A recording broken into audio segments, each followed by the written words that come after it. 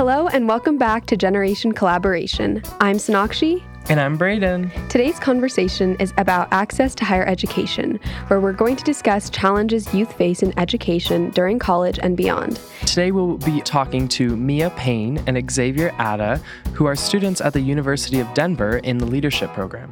We are also very happy to welcome Dr. Janice Mackey, who is the co-founder and executive director of YASPA, or Young Aspiring Americans for Social and Political Activism, a nonprofit she started when she was 25. She identifies as a Black race scholar activist, and she's also a mother of 4 and married to her high school sweetheart. Before we jump in, if you haven't already, subscribe to our podcast and follow us on social media at CO Young Leaders. We hope you enjoy this episode of Generation Collaboration. Lying by the western sea, I let the sky bury me. I was lying in the grass so green. Hey everyone, it's so great to have you all on the podcast. In today's episode, we have a special guest host to discuss this topic with us, Generation Collaboration's marketing coordinator, Haley Mraz. Haley, could you tell us a little bit about why higher education is important to you? I'm really interested in higher education because I recently graduated from high school and will be attending CU Boulder in the fall. I had a college counselor. She was a Latina, and she went to Harvard, and that was really influential for me because she was a Latinx person, and she was guiding me through the college application process, and that was very influential for my experience. But going through the college process as a Latina and researching public universities, I quickly noticed the lack of Latino and Black representation at these huge universities. Thank you for that, Haley, and we're really excited to have you today. To start off, Xavier and Mia, could you tell us a little bit about your experience in higher education? I mean, where do we start? There's so much to cover. What do you want us to start with? Just like background of anything? Just a little bit about yourselves and maybe a little bit about your college experience at DU. Okay, yeah. So, hi, I'm Xavier. I'm going into my third year at the University of Denver. I'm double majoring in socio-legal studies and criminology with minors in leadership. Identify as half Latino and half Pacific Islander. And I come from Pueblo, Colorado, which is 2 hours south of Denver. That's just a little bit about me for right now. Hi, I'm Mia. I'm going into my third year as well at the University of Denver as a poli-sci student, and I'm graduating next year, so super exciting. I'm also an RA at the University of Denver, and I'll be going into my second year of that. I'm from Aurora, Colorado, which is about 30 minutes from the university, and I identify as a Black woman. Cool. And Dr. Janice Mackey, can you share a little bit about your story and your leadership journey so far? Yeah, thank you so much. Thanks, y'all, for having me. I will definitely be brief here. I'm also from Aurora, Colorado. Shout out Aurora. Yeah. Facts. So that's where I'm raising my kids. I graduated from Oberlin High School. And when I went to college, I didn't know what a major was. And so I thought I was going to be a lawyer and just stumbled into actually what y'all are up to, right, which is political science and criminology, and I minored in Spanish. As far as my journey, I did go through and get a PhD, which I can talk a little bit more about later. But there definitely has been many challenges that I faced because I'm not quite first gen. My grandparents on my mom's side actually went to University of Denver when the women's college was in Park Hill. And my grandfather was an MSW, Master of Social Work, at University of Denver. But my parents went to trade school, which is dope too, right? But there was still this generational gap of knowledge with regards to like access and how to get there. The last thing I'll say is, in coming from Oberlin High School at the time, I was invisibilized in many ways because I was a 2.8 kid, 19 ACT. So I wasn't cutting up, but I wasn't deemed gifted. And so my counselor was like, if you want help at college, the filing cabinet's in the corner over there. And the gaps persist. When you say the gaps persist, do you want to talk a little bit more into that with your experiences? So when I say the gaps persist, right, as someone who came from Aurora, Colorado, went to University of Denver, which is a predominantly white institution, and then even transitioned to University of Colorado, Denver for my master's, and then back to DU actually for my PhD. It wasn't until, oh my goodness, it wasn't until my doctoral studies actually that I had my first Black professor, which is ridiculous, right? And it's not necessarily because we aren't gifted, right, or brilliant, or because we can't, right? It's because of issues of access, right, and honoring what I call Black finesse. And so we've even seen, for instance, at the University of Denver, where recently, this past spring, there's Black faculty who have left, and they were on the tenure track, right? And they left positions that you could see as pretty cush, if you will, right? Because it's gold, so to speak, to get on the tenure track, which means that you can potentially have that security, if you will, when you're a professor in higher ed. But they said, no, thank you, right? So it's not simply about us even being able to be represented in faculty and become faculty, right? But to support us and ensure the ethos and the culture and the climate is humanizing for us to be who we want to be and need to be in that space and honoring our labor as well. Mia, would you like to speak to those experiences since you are at DU right now and with the professors leaving? Would you like to speak to that? Yes, I would. So when I first applied to DU, something that struck me and why I applied in the first place is that DU marketed themselves as a private university for public good and a very diverse university for a PWI. So when I applied, I was like, wow, I'm going to get to meet all these diverse students. And coming from Vista Peak Preparatory High School, which is in Aurora, where I came from, it was very diverse. We had people from all across the margins and marginalized groups were there. So I was like, oh, it's going to be a similar experience. But when I got to DU, I realized that I was the diversity that they were promoting, and I was going to be the only person to fill that role. And as an RA, I feel like that has evolved into me not only having my own personal experience of being the only Black girl in most of my classes, but seeing my only Black resident in my entire resident hall of 1,000 or plus residents, and seeing that I need to reach out to them so that they feel like they're welcome when there's basically only 15 minorities in an entire residence hall building. That's interesting for people to hear how colleges market diversity. And then when people come to that college, it's, oh, I am that diversity. I am being marketed. Xavier, do you have any experiences you would like to share on that? I could write a whole book with the amount of things I have to say. But yeah, so when I was younger, I used to live overseas on an island called Saipan as part of the United States territories. And growing up, I didn't have a lot of access to quite the stuff that you need for an education. I lived there from about my elementary schools all the way through my 6th grade, and I moved back to Pueblo, Colorado, which is where my mom's family is from, and went to a school in Pueblo, a lower income community. And when I tell people I'm from Colorado at the University of Denver, they're kind of like, oh, like, he's from the hood. But I mean, in all reality, you know, I've never faced any troubles living in Pueblo.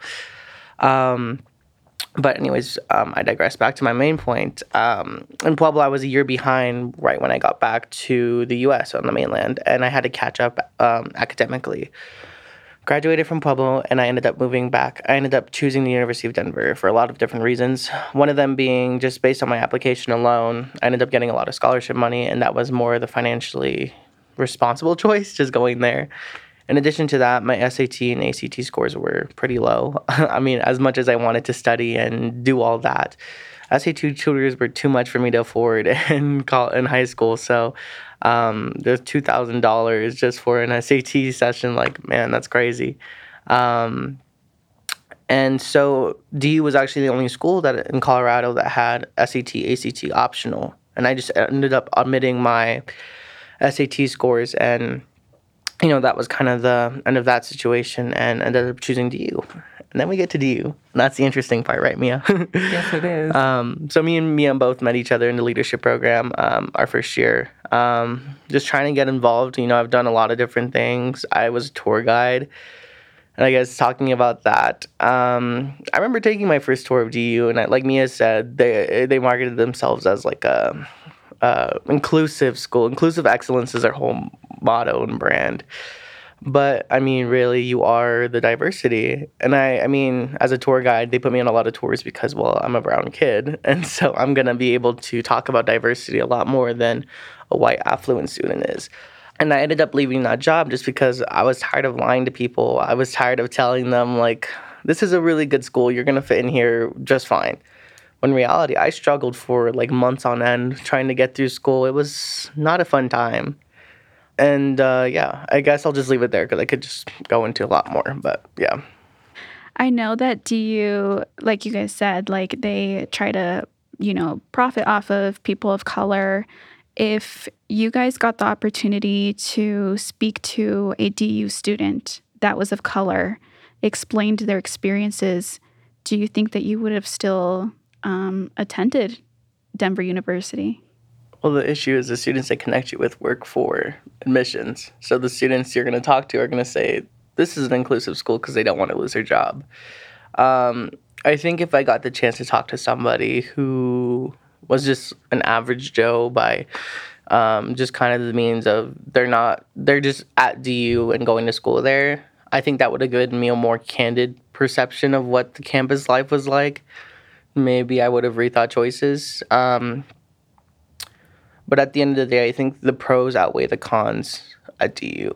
I think it's really a battle you fight internally for the first 2 years, and you kind of go from there. But yeah. Yeah. Jumping off of that, I would really have appreciated a person of color telling me candidly what DU was like before I got there. But in reality, based on my situation, college is very expensive. And although my parents make money, they don't pay for your college money. So even if I knew what DU was like going in, that's just the reality of being a minority in this world.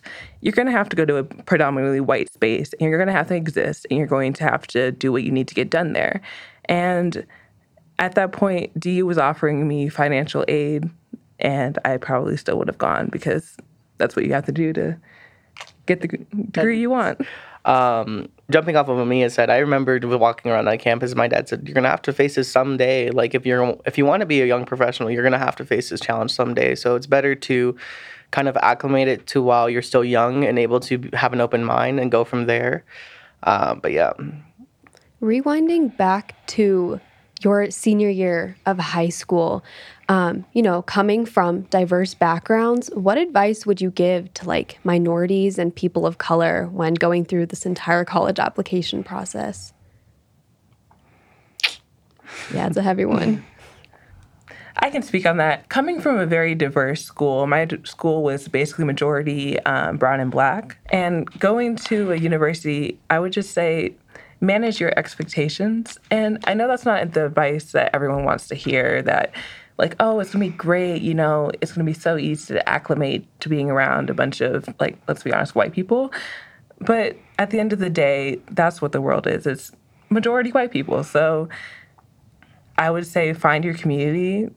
When you get to university, something that has held me down is the community of Black and brown students at DU. If you just find your community, latch on, struggle together, it really fortifies you and helps you get through this tough time. Thank you, Mia. Dr. Mackey, would you like to speak on your experiences with that? I'm just sitting over here like, That really resonates. I really appreciate you putting that in the space as far as finding your people. I didn't learn this until much later on in life, but through my dissertation, I was studying Black students at the undergraduate level who were studying political science and what that was like for them. And I learned from one of my participants, essentially, like, I don't have to perform for you. So when I was an undergrad, I was a very performative student because I thought I had to perform to be deemed as good, right, or be deemed as worthy of being in the space. And it wore me out. I was exhausted.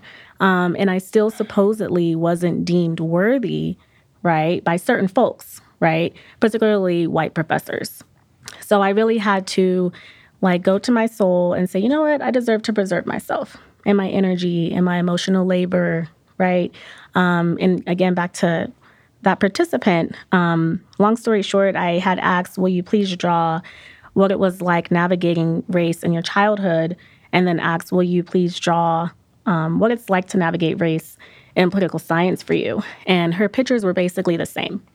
And she was very grounded, and she wasn't performing. She wasn't raising her hand. She wasn't talking and, talking about race quite a bit to try and push on what the professors or her peers were saying. And I learned so much from that because I have definitely, in my undergraduate years and even when I was in my master's program, I was engaging in a lot of emotional labor, trying to protect my fellow Black students and brown students and peers and even sometimes Black and brown professors in my doctoral studies. But it was at my own expense, right? And so definitely preserve yourself, claim your space on your own terms is what I tell young people. Definitely know that you don't have to necessarily civically engage on campus, so to speak, right? You're a student just like everybody else. Right? And quite frankly, you're not being paid to be a professor, right? To take on certain types of labor as a student. And so that's what I always tell our Black, brown, Indigenous students of color who are considering navigating higher ed spaces.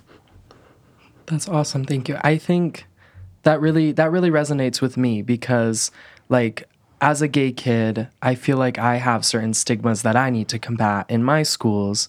I mean, I'm in private Christian school. I'm applying for military college. So I feel like there's stigmas that I need to combat. And it's where do I draw the line at fighting those stigmas and being I am my own individual person. I am not the representation of the entire gay community. And thank you for speaking to that because I think that's really important for people to hear that you have to take your own mental health into account. Xavier, do you have anything you'd like to add?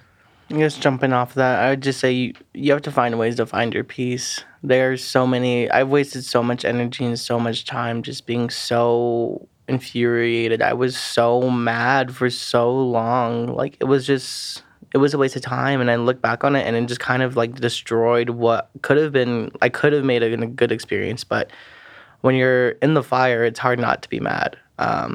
And through practice, I've kind of had to learn how to find my peace and ways to look at the good and the bad and kind of think of the end goal rather than what I'm in now. And I think that's something, I know it sounds kind of cliche, but that's something that a lot of people overlook. And it actually is really helpful when you're in that situation.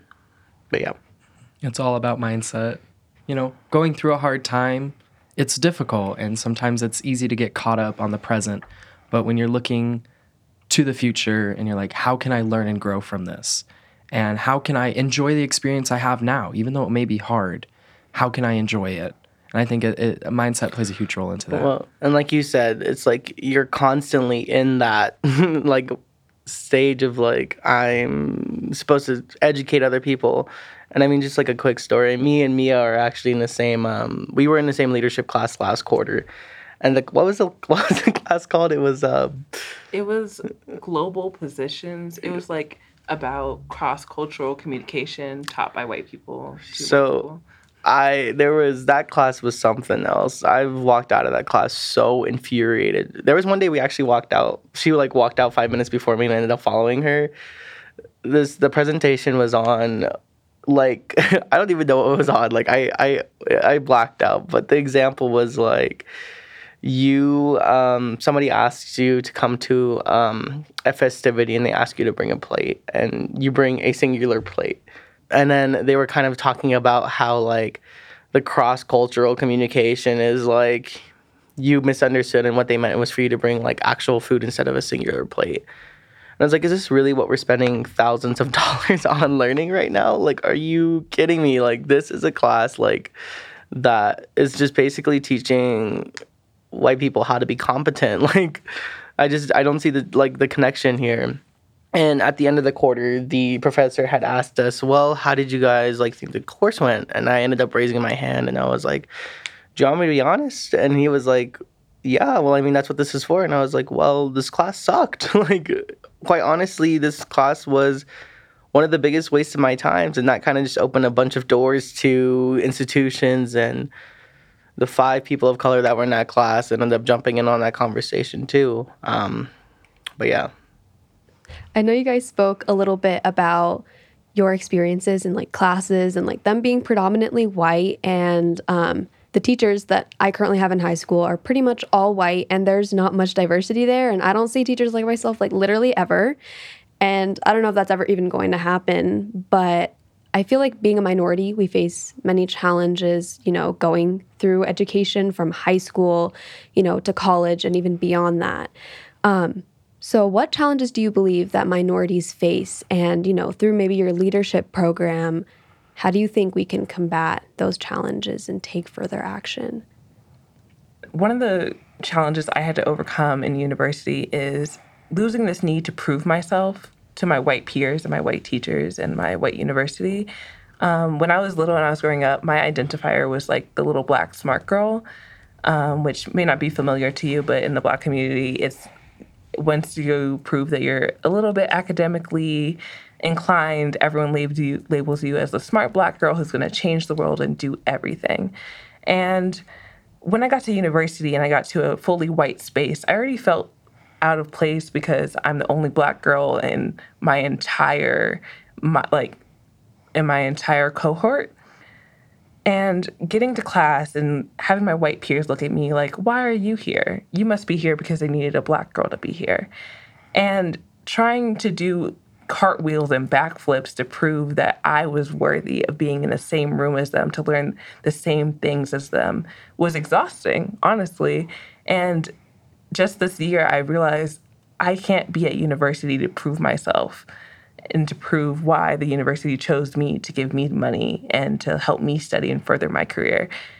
I had to learn that I was at university to grow myself, and I wasn't there to show that Black girls are smart too, that Black girls can be in higher education, that we can pursue higher things. That wasn't my job, and I'm not the spearhead of the movement. I'm just a student.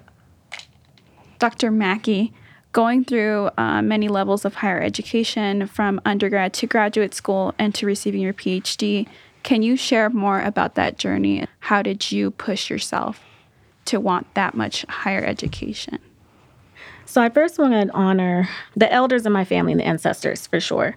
And Mia, like you were speaking to, right? Like I definitely same labeled kind of the gifted, smart Black girl, like at a young age, right? And so my family definitely, in thinking I was going to be a lawyer, like the next Johnny Cochran, right, was like, oh yeah, she's going to change the family, she's going to change the community, right? And like all of these added layers, right? Like in your words, spearheading a movement, right?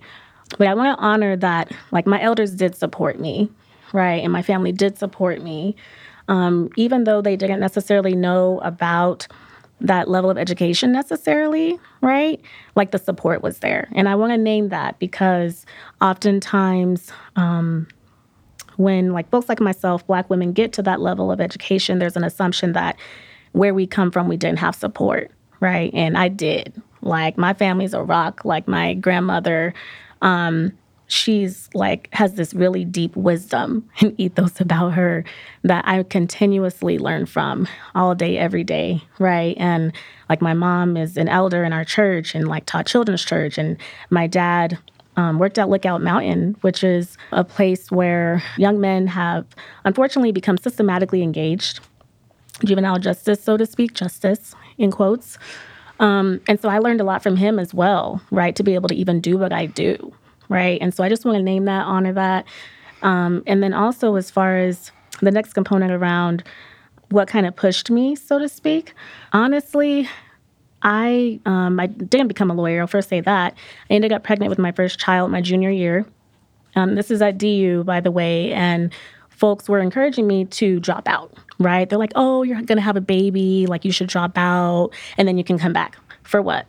My daddy was like, it's just a baby. People have been having babies forever. You're going to be fine. Graduated early, right? Just to like tell people like, no thanks, right? Like, I'm going to go ahead and do this.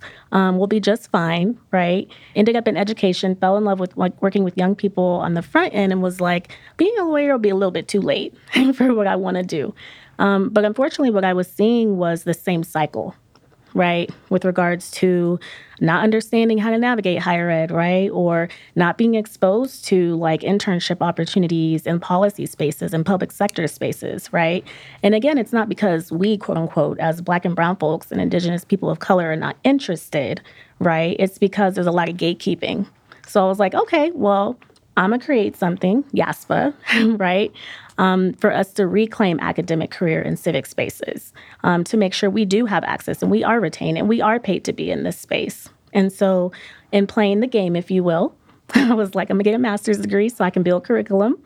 And I got a PhD because, one, I do love to teach. I love theory and bringing that into practice. And I also did want to make sure and demonstrate, like, yes, Black women can do this. We do this. We've been doing this, right? So that was a huge part of it for me as well. And furthermore, back to playing the game, fortunately and unfortunately, in my sector, once I became a PhD, even though I started YASPA at 25, all of a sudden I'm deemed credible, right? Like, oh, she knows what she's doing now, right? She has a PhD. She's Dr. Mackey. Whereas when I had a bachelor's degree, starting YASPA at 25, it was like, oh, it's a pet project of hers, right? It's a program, right? And so I'm naming that tension, right? Because it's racialized, right? And I shouldn't have had to get in debt and get a PhD to be deemed credible, right, to do what I do. But I think it's important to name that. I didn't grow up necessarily wanting a PhD. I was definitely in part playing the game.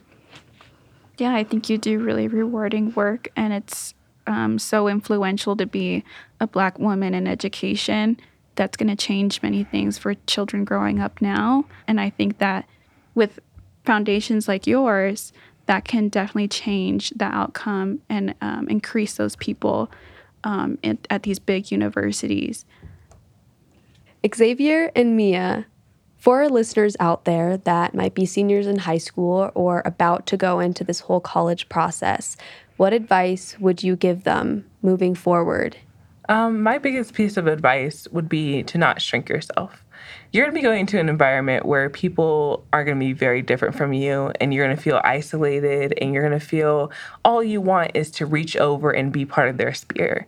But I would urge you to keep your identity close to you and don't shrink for anyone who wants you to conform to be viewable, passable, and digestible. You don't need to be digestible. You're your own person, and you should wear that on your sleeve, and you should not change for the people you're going to meet in college. On that note, wherever you're going to end up going, you are going to face trials and tribulations. And I think my biggest piece of advice would be to know who your support system is. For me, like Dr. Mackey said, like that was my family. My mom and my dad just got me through the toughest of times. And when you go through higher education, it'll be the good, the bad, and the worst. And no, that's just the reality of the situation. But as long as you have like a good support system and you know who you can rely on when you're so beaten by the things that are going on around you, that can really help get you through the tough times. And I think that's something that a lot of people overlook. Once again, yeah. Dr. Mackey, what advice do you have for adults who are supporting young people in the college application process? Because a lot of it this inequality starts from high school, from middle school. That's kind of where it can stem for children and where they feel like they don't belong in these universities. How can we change that and have adults support students going through that and, applying for college? Yeah, so I tell folks this a lot still, who even, for instance, they try to tap YASPA because they want to diversify their space, right? And I'm like, but your space ain't ready, right? So that's what adults need to do. Like they need to do what I call the soil work, right? And the soul work of ensuring that their culture and their ethos and their values, right, honor who they're supposedly trying to get into this space, which tends to be Black, brown, Indigenous people of color. Like, we're not here for decoration, right? So go ahead, get it together, right? Do your hard conversations that y'all need to have in village, right? Because that's not my village work. It's not our baby's village work, right? And make sure that you're ready and that you're able to be willing to unlearn, right? Because we're all socialized into whiteness, right? Make sure that you're willing to heal, you're willing to build, but you're also willing to do your homework on the diverse array of options, quite frankly, too. Like there's HBCUs, there are Hispanic serving institutions. I don't use the word Hispanic, by the way, but that's just what they're called legally, so to speak. But even these institutions, right? Including, yes, even like PWIs, like y'all were talking about inclusive excellence, the buzzword, right? Really like unraveling what that truly supposedly means for the bodies and minds and souls of Black, Brown, Indigenous people and young people that they're trying to get into the space. Because again, it's one thing to try and attract us into the space as young people. But again, if you don't have the representation, right, again, I'm at the highest level, right? And straight up, when you're trying to get a professor gig, right, and you demonstrate, I'm going to bring my full self, right? I'm not going to shrink like you were saying, Mia. And it's like, but we're not sure about that. So like, are y'all really committed? Or are you just playing a game and you just want us there for decoration? Like, so that's what I would be pushing on folks on, the adults. Yeah, thank you for that. How can we work together across generations, creating a more inclusive environment in higher education? I like to say in our leadership program, me and Xavier have both raised so many critiques and criticisms of their motto being inclusive excellence when really there's no diversity in their program, and their program is marketed and taught to what is essentially a white audience. And something that has helped us create change in this space is our professors, not all of them, but some of them have realized that for us to help make the change, they need to be a collaborator. So instead of them changing everything, they not only make the space for us to air our complaints without judgment, they give us the tools for us to collaborate as the college students to change our program for the better, to be more inclusive and more thoughtful when it comes to the diverse members of their cohort. Yeah, I will say, as an adult, I think it's really important, want to echo what's been said about collaboration, what it really means to collaborate, right? So not tokenizing youth, right? Also really allowing for that decision-making to happen, but being a guide, being willing to also engage in shared vulnerability. I think that's really important as well. Oftentimes we, as adults, will expect youth to just like share of themselves, right? In creating quote unquote a space, but yet not willing to share of ourselves. So I think it's extremely important that adults do that in higher ed spaces as well, and talk about the challenges and talk about areas of growth and areas of learning, but also unlearning and healing that's happening as well, because we never arrive in doing this work. Thank you all so much for sharing and being so open with all of us here today. We really appreciate it, and we hope our listeners are able to draw connections and shared experiences, and other people can learn and grow from this. So thank you all so much for being here today.